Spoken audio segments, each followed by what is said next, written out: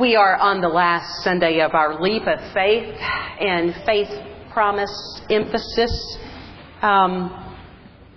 We heard 2 Sundays ago Pastor Clay talk about the joy that comes from responding to God's call on us to serve others, to build relationship with others who are different from us. And last week we heard from some of our members who have been involved in tornado relief efforts and how they have experienced God in those efforts. And so we are closing it off today considering the call of a character in the Hebrew Scripture. We're in Judges chapter 6. The whole chapter is really worth a read, but we're going to begin reading at verse 11 and pick it up at the high point of the story. Listen for the word of God.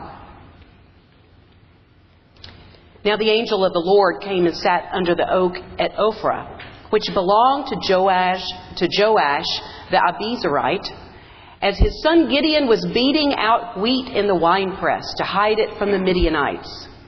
The angel of the Lord appeared to him and said to him, "The Lord is with you, mighty warrior."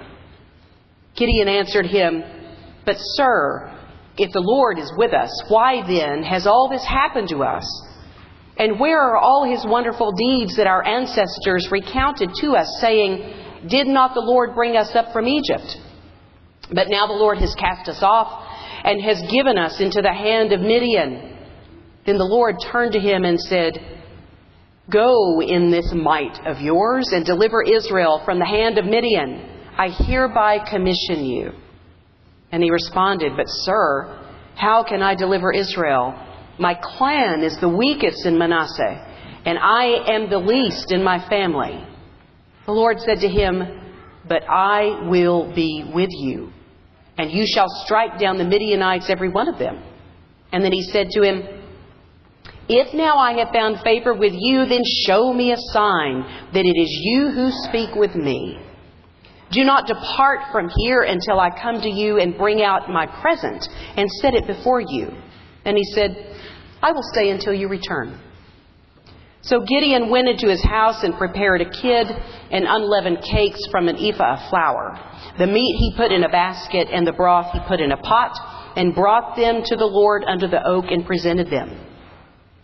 The angel of God said to him, "Take the meat and the unleavened cakes and put them on this rock, and pour out the broth." And he did so. Then the angel of the Lord reached out the tip of his staff that was in his hand and touched the meat and the unleavened cakes, and fire sprang up from the rock and consumed the meat and the unleavened cakes. And the angel of the Lord vanished from his sight. Then Gideon perceived that it was the angel of the Lord. And Gideon said, "Help me, Lord God, for I have seen the angel of the Lord face to face." But the Lord said to him, "Peace be to you. Do not fear. You shall not die." Then Gideon built an altar there to the Lord and called it, "The Lord is Peace." To this day it still stands at Ophrah, which belongs to the Abiezrites. The word of God for the people of God. Thanks be to God. Amen. Let us pray. O Lord, may the words of my mouth and the meditations of our hearts be acceptable unto you, O God, our rock and redeemer. Amen. In considering what it might mean to leap, to take a leap of faith, it's especially interesting to think of the events since December the 26th.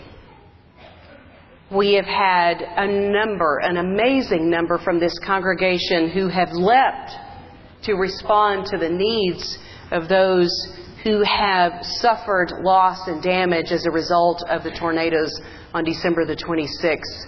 Many who have gone beyond perhaps what they think their strength would normally allow them to do.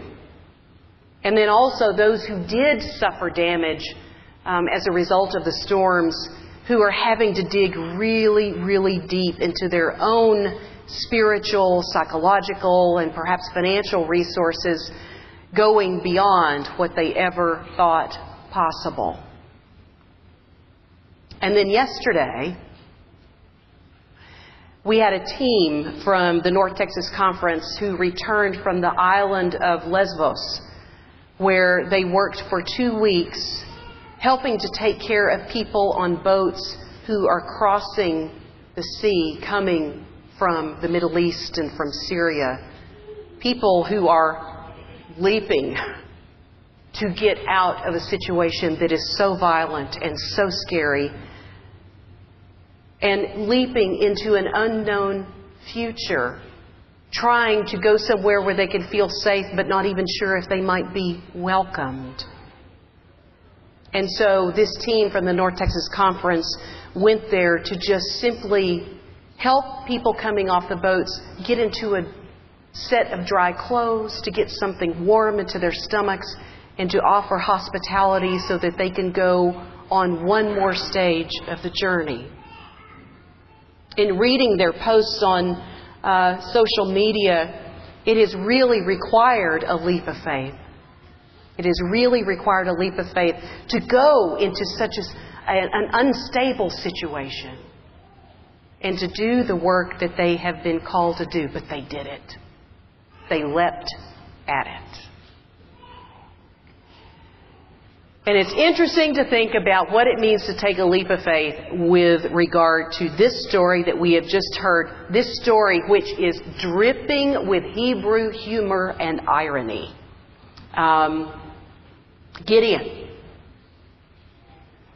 who is, he says, as he describes himself, the least of his family. And his family, which is least in the clan of Manasseh, which is one of the 12 tribes of Israel. It's a tribe we don't hear a lot about. And the context into which this whole story happens is a really interesting context. So, during Gideon's time, Israel was being besieged and plundered by the Midianites. And in the first 11 verses, we get a description of that. And I just want to share a couple of verses for you. In some ways, it's interesting to hear this description and then to think about what's going on in other parts of the globe right now. It says, the hand of Midian prevailed over Israel, and because of Midian, the Israelites provided for themselves hiding places in the mountains, caves, and strongholds. For whenever the Israelites put in seed, whenever they planted their crops, the Midianites and the Amalekites and the people of the east would come up against them. They would encamp against them and destroy the produce of the land as far as the neighborhood of Gaza, and leave no sustenance in Israel, and no sheep or ox or donkey. And so this was a very bleak time in Israel's history. They had no king. They had no obvious leader. And yet the surrounding nations were coming and tearing up the land and destroying the means that the Israelites had to feed themselves and to take care of themselves. And so it was a truly horrible time. And then we've got this picture of this young man, Gideon, who is beating out wheat in a wine press. Now, how many of you have a wine press? How many of you beat out wheat on a regular basis? Okay? So this is kind of the picture. A wine press would have been an enclosed, perhaps a wooden structure with maybe a stone in it that would have come down. They would have put their grapes in it that they harvested and then would use that to press out the juice from the grapes and put it into wine skins or perhaps clay jars so that the juice could ferment and become wine. And so Gideon is in this enclosed, very tight enclosed structure, and he's beating out wheat, which suggests two things. I think it suggests three things. Number one, the wine press hasn't been used in a long time to press grapes, because there are no grapes to press, number one. Number two, he must be absolutely terrified of beating out wheat in the open because he might subject his own self and his village to a raid by the Midianites.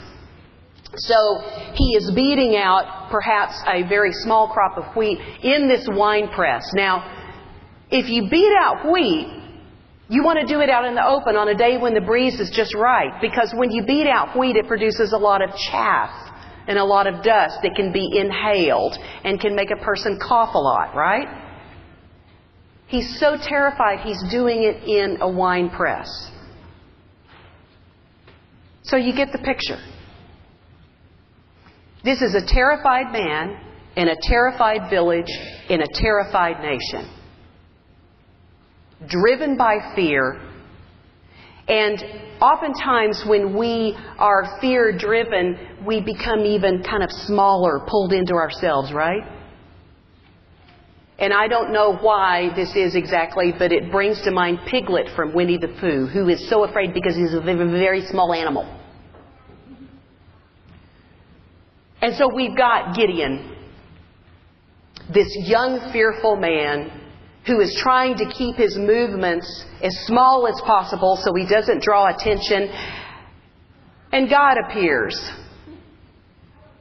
Hail, mighty warrior. Right. And so Gideon's thinking, who is this crackpot? Calling me a mighty warrior? So Gideon doesn't really know who he's dealing with until the conversation begins to continue and he realizes that there is a call that's being placed on him that seems beyond his own ability to respond to. God commissions him to drive out the Midianites and to bring about the safety of the Israelites. And to Gideon, it seems like an impossible task. He is being called to leap. And as so often happens when we are being called to take a leap of faith, we say, give me a sign. How many of you in your lifetime have said, God, give me a sign, please? Right? And God, being the kind of God that God is, complies. And so Gideon actually has the gall to say, God, can you wait there a minute and let me go get my offering ready for you? God says, sure, I'll wait. I'm sitting here. And Gideon goes in and prepares meat and unleavened cakes. I mean, it must have taken him days to do this. And I imagine God sitting out there, waiting on Gideon to do his job. And he comes out and then the instructions come. You lay the meat and the cakes on here and you pour out the broth, pouring out the broth as a libation, a liquid offering to God, which is a sign of who Gideon is dealing with. And then when the food is consumed as a burnt offering, then Gideon realizes who he's dealing with. Now, this character of Gideon, I believe, is so us. Because when we put on baptism, as Connor did this morning, when we put on baptism, we are not only claimed by God and drawn into God's household through this sacrament of baptism, but God also lays claim on us through a call and says, I have work for you to do. And we spend our lives trying to grow into understanding what that work is. But a lot of times when we reach adulthood especially, we protest about the work. God, give me a sign. Tell me who I'm really dealing with here. And the questions go on and on and on.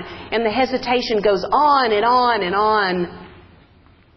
And Gideon's call is actually very much in the pattern of other call stories that we see in the Scriptures. The call of Moses, who in front of the burning bush goes on for 2 chapters trying to give God every reason why He's not the guy God wants. And go over to the first chapter of Jeremiah, when God calls Jeremiah to speak His word to the people of Israel, and Jeremiah can find every reason why he's not the guy. He's too young. He doesn't know how to speak well. Go find somebody else. But here's the thing. God only has the Moseses and the Gideons and the Jeremiahs of the world to work with.